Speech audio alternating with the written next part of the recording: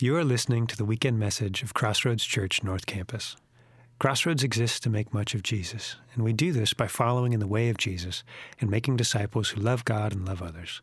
To find out more about Crossroads, go to crossroadslive.com. Thanks for listening. Grace and peace. If you would stand with me, we're going to continue in our study in the Gospel of Luke. And I'm going to invite Kim up to read for us. You can turn to Luke chapter 5, verse 17. All right. So today we are in Luke 5, 17 to 26, and that's in the ESV version. On one of those days, as he was teaching, Pharisees and teachers of the law were sitting there, who had come from every village of Galilee and Judea and from Jerusalem. And the power of the Lord was with him to heal. And behold, some men were bringing on a bed a man who was paralyzed, and they were seeking to bring him in and lay him before Jesus. But finding no way to bring him in because of the crowd, they went up on the roof, and they let him down with his bed through the tiles into the midst before Jesus. And when he saw their faith, he said, "Man, your sins are forgiven you." And the scribes and the Pharisees began to question, saying, "Who is this who speaks blasphemies? Who can forgive sins but God alone?" When Jesus perceived their thoughts, he answered them, "Why do you question in your hearts? Which is easier, to say your sins are forgiven you, or to say, 'Rise and walk'? But that you may know the Son of Man has authority on earth to forgive sins," he said to the paralyzed man, "I say to you, rise, pick up your bed, and go home." And immediately he rose up before them and picked up what he had been lying on and went home, glorifying God.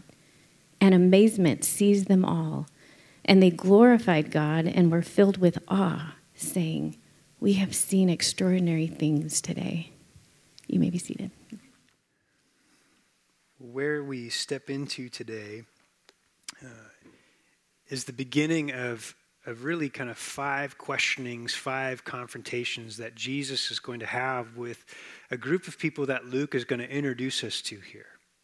As Jesus is gaining more and more attention, there's a positive side to that. There's also a negative side to that. As some are promoters of what Jesus is doing, and others are detractors. Some are friends, some are foes, and questioning, who is this man? What's he really about? But what we're going to see in this story is a reminder, again, of the singular necessity of running to Jesus. We're going to watch as a group of fierce friends bring a paralyzed man before Jesus in the most unorthodox of ways. After breaking down barriers, social norms, and even a roof, these friends bring their friend to Jesus. And in turn, Jesus brings a renovation to the man's life. But as often is the case with Jesus, the results of what we see far exceed even our expectations. And so we're just going to walk through this passage. And then at the end, I want to point out a few observations and ask a few questions for us to think around of how we can apply some of these truths to us today. So beginning in verse 17, it says, "On one of those days, as he was teaching, Pharisees and teachers of the law were sitting there, who had come from every village of Galilee and Judea and from Jerusalem." Now, this account, this story that we read here, can be found in both the Gospel of Matthew and the Gospel of Mark. Mark fills in a little gap for us, letting us know that this is taking place in Capernaum, the town that we've already been in. We've already looked at a little bit, right on the northern shores of the Sea of Galilee. But we also see that Jesus is speaking here to a packed house, and his influence, his works, his deeds, his teaching, they're drawing people to him. Drawing people in such a way that now we read that the Pharisees and the teachers of the law were sitting there, who had come from every village of Galilee and Judea and Jerusalem. The Pharisees, this group that's important for us to understand who they are gathering around and coming to witness and see the teachings of Jesus for themselves. The rumblings, the rumors have gotten to them, and now they need to check this out. See, again, it's important for us to understand who the Pharisees are because we're going to hear more and more about them as we follow along in the life of Jesus, and as we're going to see some conflict between them and Jesus. The Pharisees, their very name in Aramaic means to separate or to divide, to distinguish. And we see that as a group that they looked to separate, to keep themselves holy and to follow the Torah of God, to divide the Word of God well, to live by the instructions that they see within the words of Scripture. The Pharisees took all of the Hebrew Scriptures, all of the Old Testament as truth, and they were bound by them. But as one person said, and said so well, that they would take a fence around the Torah to make sure that they always lived blameless and pure. And what they mean by that is that they were so afraid of breaking the law that they would put kind of external boundaries on the law to ensure that they didn't break the law. For example, when it says that you're not to take the Lord's name in vain, they would build a fence around that by saying, you know what, we're not even going to say the name of Yahweh. We'll just back away entirely so that we don't even have the opportunity to say his name in vain. Following the rule of Torah was of the utmost importance. Now, when we hear that, it's important too that we recognize that's not a bad thing to seek to live by the word of God. And oftentimes when we hear Pharisees, it's like we instantly start booing and like, I don't want to be like them. But they had some good intentions. The dangerous thing was that they got so caught up in the rules that they forgot about the relationship with God. They saw the teaching of the Torah as the most important act of worship, and that would take place in the synagogue. And when it says that it was the Pharisees and the teachers of the law, these teachers of the law were often local teachers in the synagogues of local places. It wasn't this official group of people, but they were ones who had studied the law well, so that when an argument came up between neighbors, they would go to a teacher of the law to help them distinguish, what does Scripture say about this? And so the Pharisees, this group of people that held to the teachings of Torah, were coming to hear what this upstart rabbi was teaching. And the teachers of law were there with them. And in some ways, we're going to see that their posture wasn't so much of, man, I can't wait to learn from this guy. But it was more of, we're going to watch and make sure that he doesn't step out of bounds. That's the conflict that we're going to see throughout the interactions with the Pharisees in the Gospel of Luke. That there's this pushing and prodding. And the sad part to me is that where they have a front row seat to the Messiah, they miss him on so many occasions. And so I just want to encourage us as we go through these stories, some of them familiar for some of you. I don't want us to miss the Messiah. I don't want us to miss the actions of Jesus and what this means for us here and now. And so, gathered in this place, many had come from all over to hear Jesus because they were just so curious as to what was happening in this moment. It also states that as they were gathering, that the power of the Lord was with him, with Jesus, to heal. Now, we've seen Luke talks around power a lot. Power, dunamis in the Greek, this dynamite power. This power comes from the Spirit. When he is talking about power, he's always talking about the anointing that Jesus has received as the Spirit has come upon him, that his ministry is in the power of the Spirit. And so the Spirit is upon Jesus as he's proclaiming these truths, but not only proclaiming and taking a posture of teaching, he's doing incredible deeds and actions and healings. And so as he's playing to a packed house, we're going to see that the house was so packed, in fact, that people were willing to take extraordinary measures to get inside. Verse 18, and behold, some of the men were bringing on a bed a man who was paralyzed, and they were seeking to bring him in and lay him before Jesus. But finding no way to bring him in because of the crowd, they went up on the roof and let him down with his bed through the tiles in the midst before Jesus. The urgency of this moment is hard for us to imagine. These friends were so intent on getting their friend to Jesus that they are willing to stop at nothing. The home was filled. The doorways were blocked. They could not get their friend on his mat through the doorways.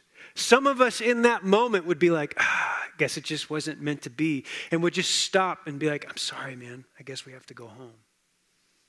Some of us would maybe say, well, I'll just wait outside, and maybe as Jesus is coming by, we can get his attention. But that's not what we see the action here is. No, they're not going to take a closed door or people coming out the windows because they're spilling out. They're like, no, there's a way in that building, and we are going to figure it out. Now, what would cause this? Why would they be so determined? Because for them, if Jesus is who he says he is, if Jesus really is the Messiah, if Jesus has already been able to heal so many other people that they've heard about and encountered, then this might be their friends' only hope. And they were willing to do whatever they could to get to Jesus. And so the friends, they persevere and they get very creative. Now, if we're correct in assuming that this is just kind of a typical Galilean home, it would have had a flat roof with beams running across it.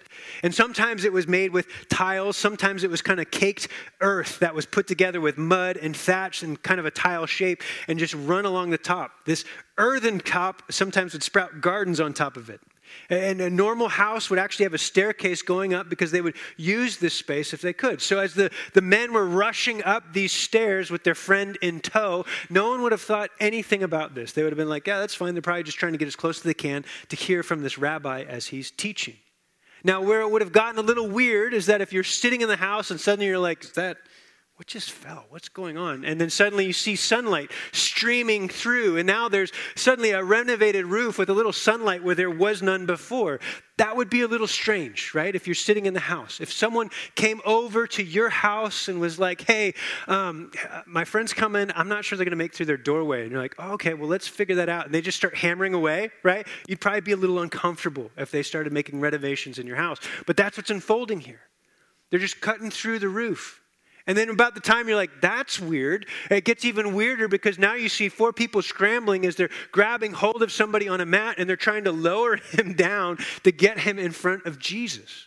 The whole scene would be absurd in so many different ways as this guy's coming down. And I always wonder, like, how long did it take for him? Was it like, oh, do we help him? Like what? Like, and everyone's just sitting there. Like, what is going on?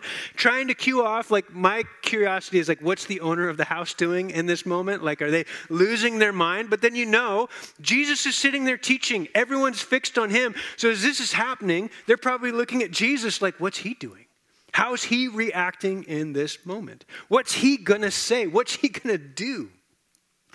Now, I've found that it's not when life is going as expected that you really get to know somebody, right? It's when the bumps come along or when the unexpected happens that you really get to see what's stirring in someone's heart.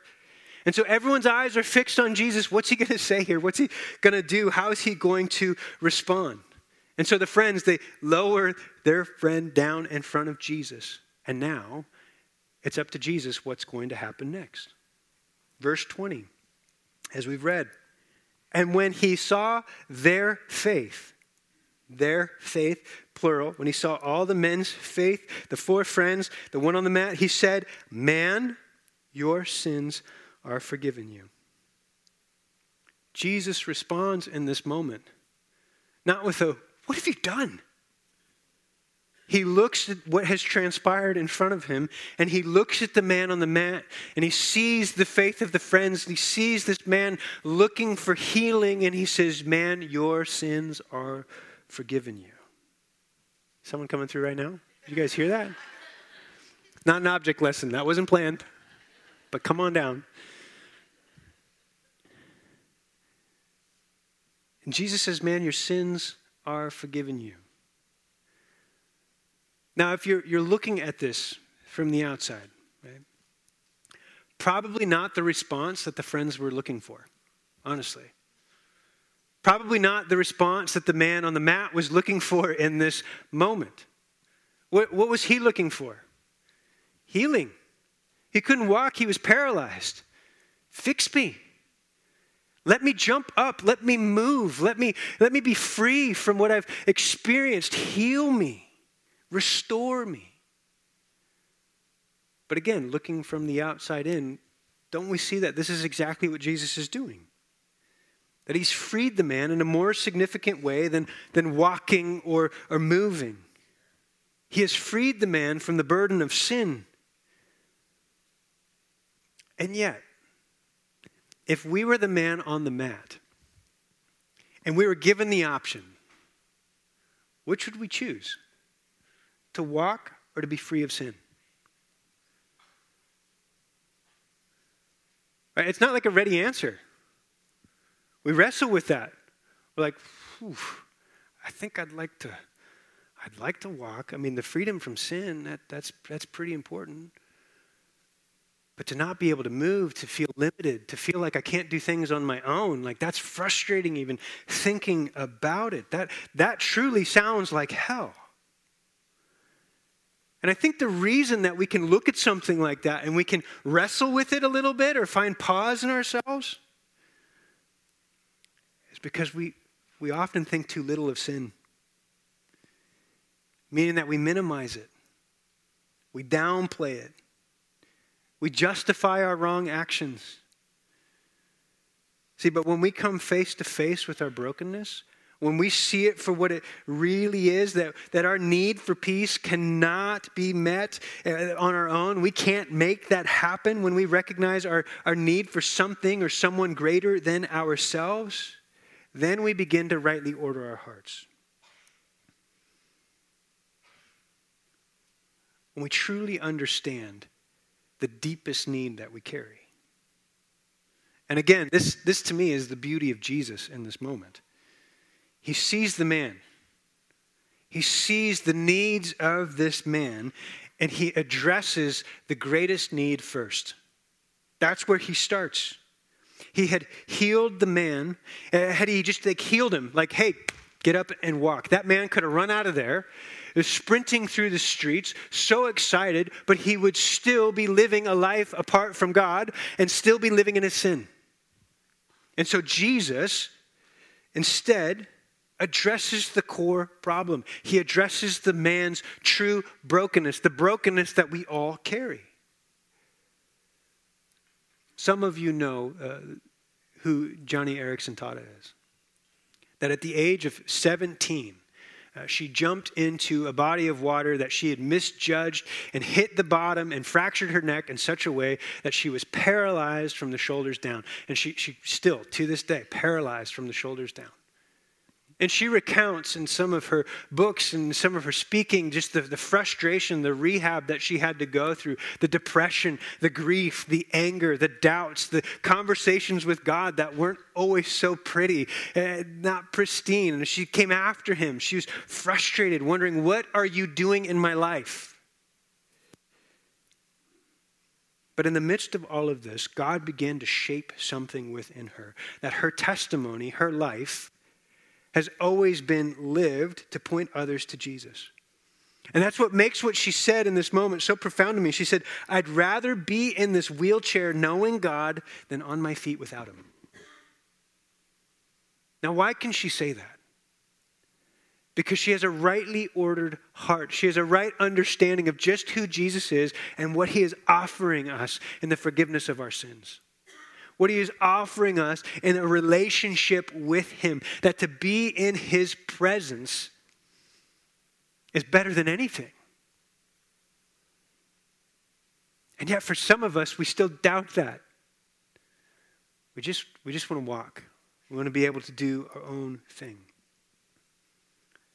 But here as Jesus is proclaiming, man, your sins are forgiven. All there are watching this unfold. And Jesus knows what he's saying. Jesus knows the words that he's choosing to use. He's not like flippant in the things that he says. He's very intentional. His words pack a pregnant punch. And he says, man, your sins are forgiven you. But the reason this hits so different is that there's only one who can forgive the sins of humanity.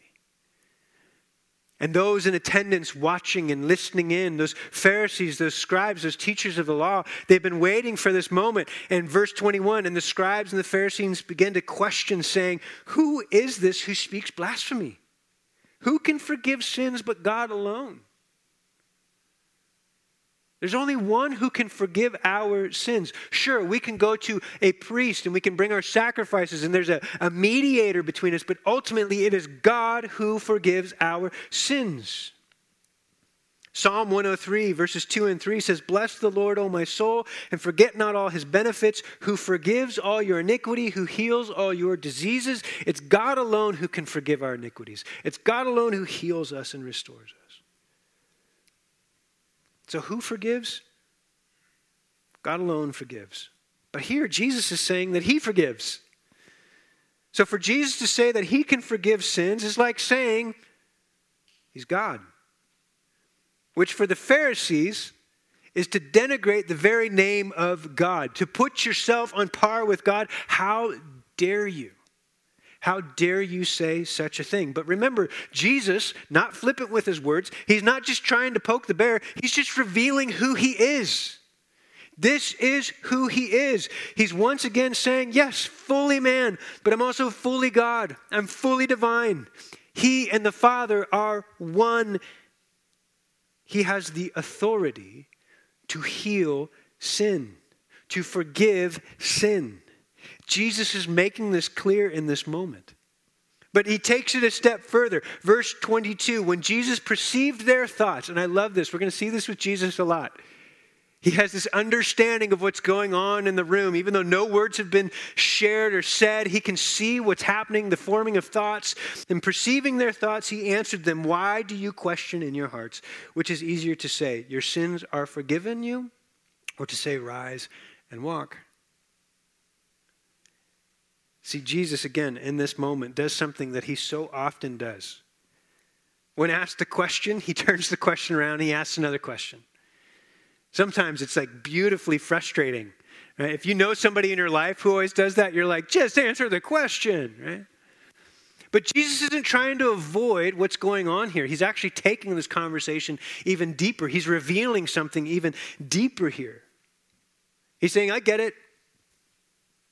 What's easier to say, that your sins are forgiven or to rise and walk?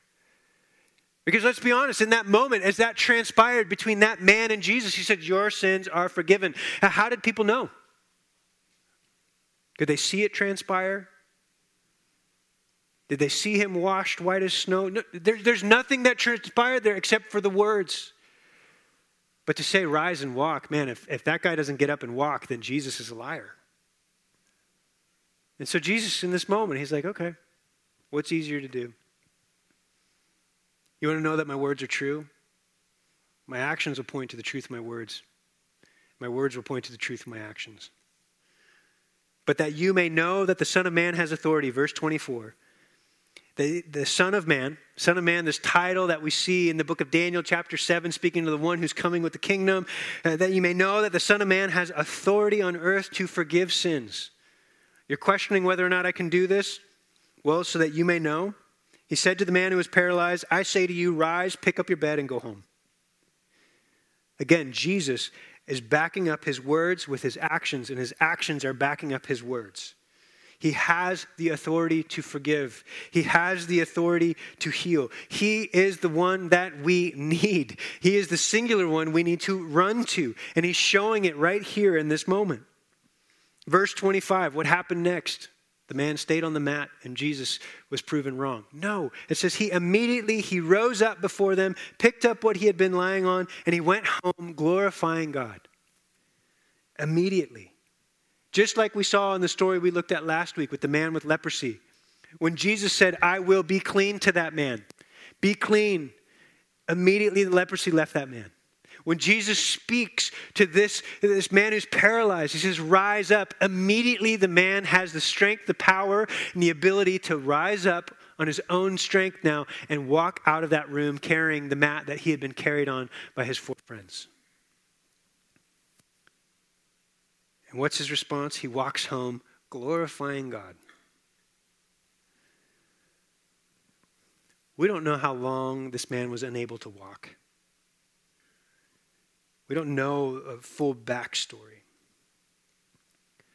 But if you've ever had an injury of any sort, you know that part of the healing process isn't just like the muscle or the things that you've hurt, right? It's actually mental too. Trusting that you can make that movement again without it hurting. I've sprained my ankle so many times, and every time there's this moment where I have to like go back out and move on it again, like it's really going to hold me up this time for real. And it's always scary to me every time. Like, is it really healed, or am I just going to be the brittle man that I am and fall? This man lying there. I mean, what's it like to walk? How long has it been since he's walked? But at the authority of Jesus' word, he rises up, walks out of there glorifying God. It's an incredible scene that unfolds before all those who've been packed in this house, shoulder to shoulder. A house of this sort probably held 50 people packed shoulder to shoulder. Right? And if it's packed so that no one could get in, I mean, it was tight. You started to get to know your neighbor. If it got a little warm in there, you really knew your neighbor, right? And they're all just watching this unfold with the debris of the roof everywhere. And this man now walking out who was brought in on a mat because he could not walk before. Verse 26, and amazement seized them all. And they glorified God and were filled with awe, saying, we have seen extraordinary things today. I love that in this moment, awe seized them. It shook them. It filled them. It held them captive to the glory and the goodness of God. And then Luke finishes by saying, the words of the people were, we have seen extraordinary things of God. What an understatement that is, right? I mean, again, just imagine you're in that room as Jesus is teaching. Profound in itself, right? How many of us would just want to be in the room where Jesus is teaching? That man doesn't have to come through the roof, and we just want to be in his presence and hear his words and to sit at his feet. And now all of a sudden there's this rumbling as people are going upstairs, and you hear someone on the roof, and you're like, that's weird. Roof breaks open, and now someone's dropping down. You're like, what is going on? Jesus is like, your sins are forgiven you. All of a sudden the Pharisees and all those teachers there start to rise up and take this posture of like, this isn't good. This shouldn't be happening. You can feel the tension of the room. And what's Jesus doing in this moment? Just calmly reflecting back. You want to know what authority I have? You want to know if I have authority here? Man, rise up, take your mat, and walk. And suddenly the guy gets up and just walks out of that room, right? The whole time you're just like, the guy walks out and you're like,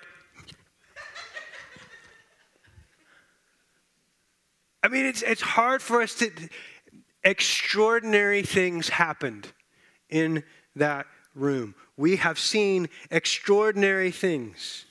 That word, extraordinary things, in the Greek, it's paradoxa. It's the word that we get paradox from.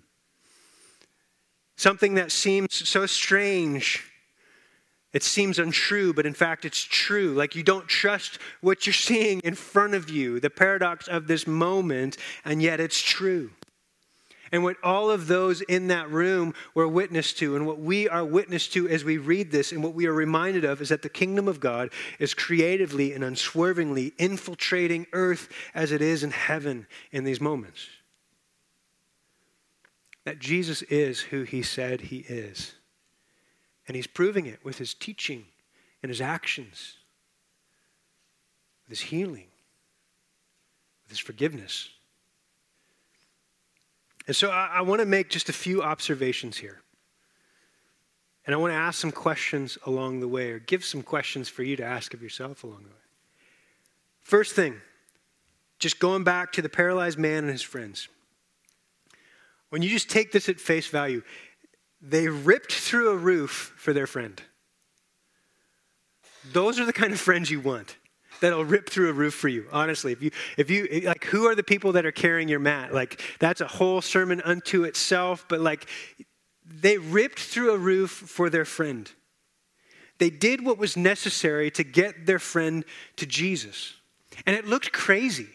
I mean, to unearth someone's roof and just like break through it, that's not normal behavior, okay? That's not deemed as appropriate. No, they just broke through the roof to get their friend down to Jesus because that is what mattered most.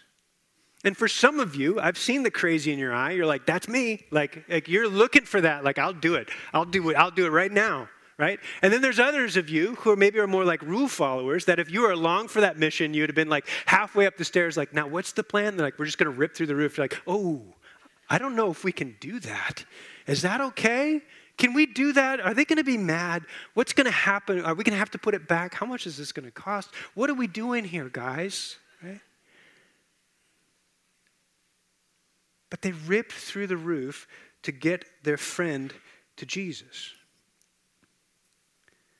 What drove this? What drove them? Faith. There was nothing else. There was no one else. This was their only chance. This was their only shot. They were desperate. And in desperate times, sometimes we do crazy things, don't we? But they were desperate enough to say, we can't fix this. We can't do this. But that guy, we've heard all about him. He can. And so we've just got to get you to him. Trust us. And that guy's lying on the mat like, where are you taking me, guys? What are we doing? They're like, trust us. We're going to Jesus. He's like, I've heard of Jesus. And he's like, yes, he is going to take care of this. Nothing else will work. And in desperation, they take their friend to Jesus. And so this is my question for you. Are you desperate for Jesus? Are you willing to do whatever it takes to get to him? Or have we tamed Jesus and just made him so accessible it's easy? It's not a big deal.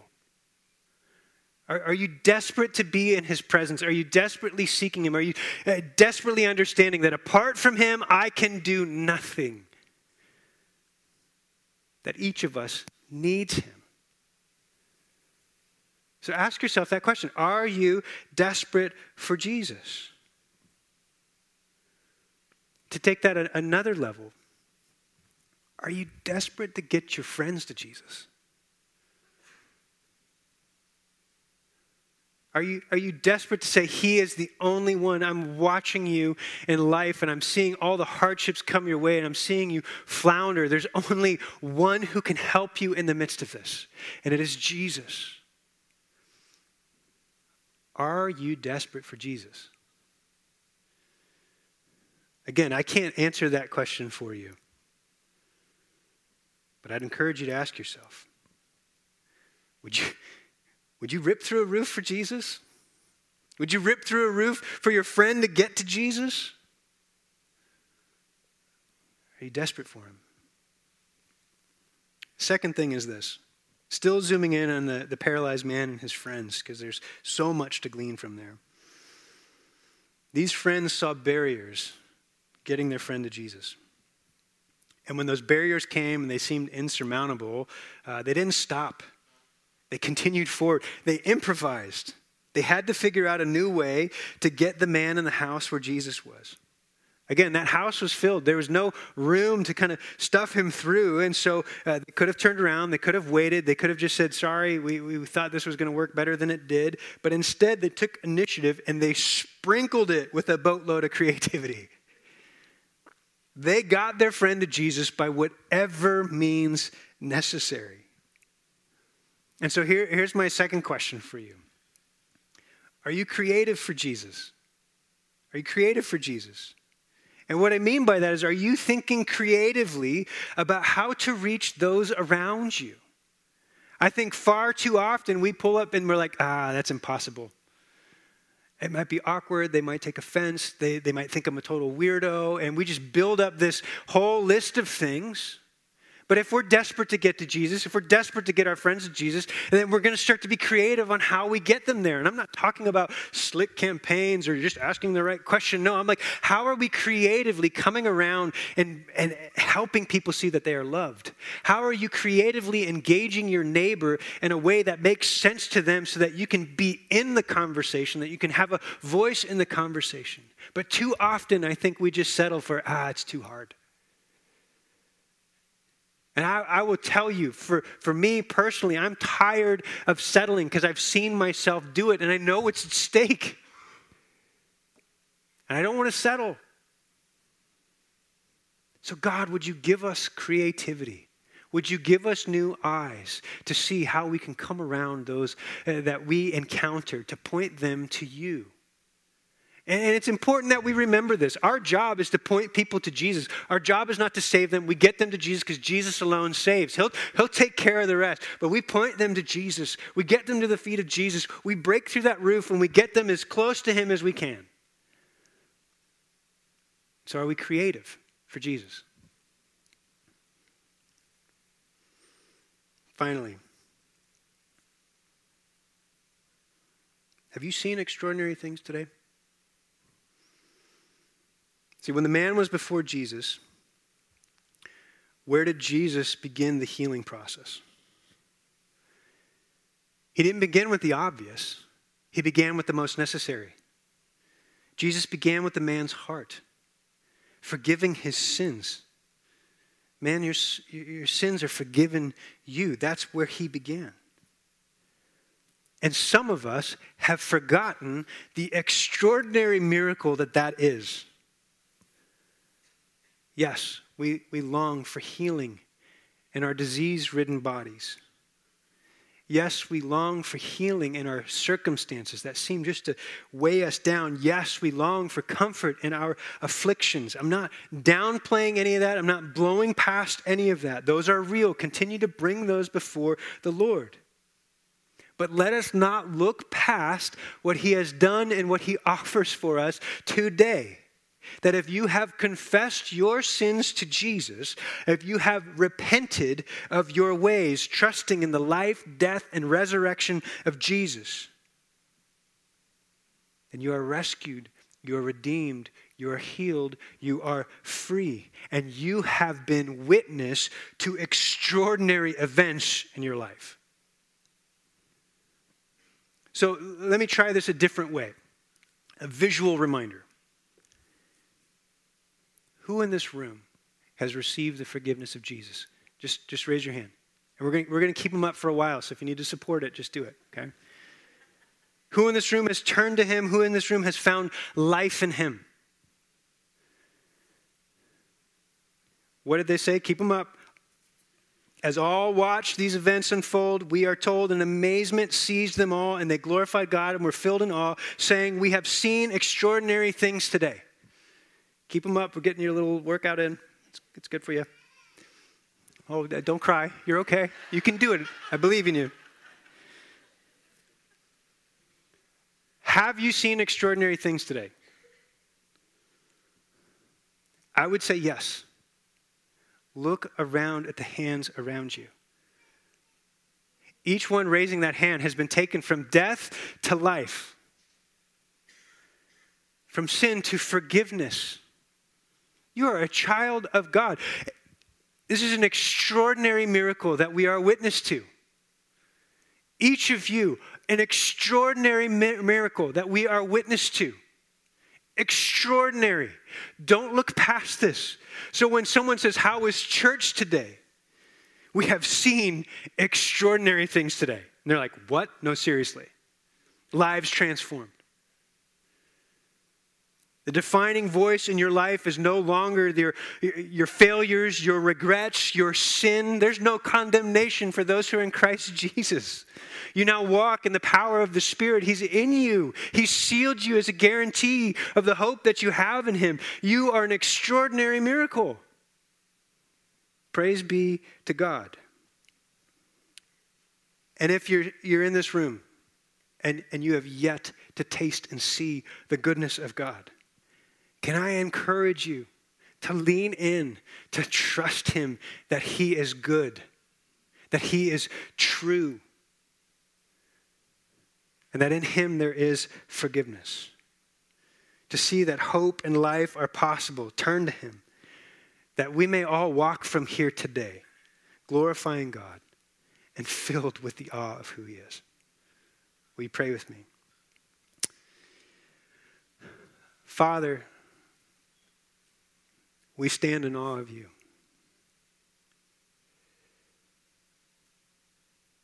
Lord, you meet us in our deepest needs. Lord, you offer the payment in full of a debt that we could never pay off.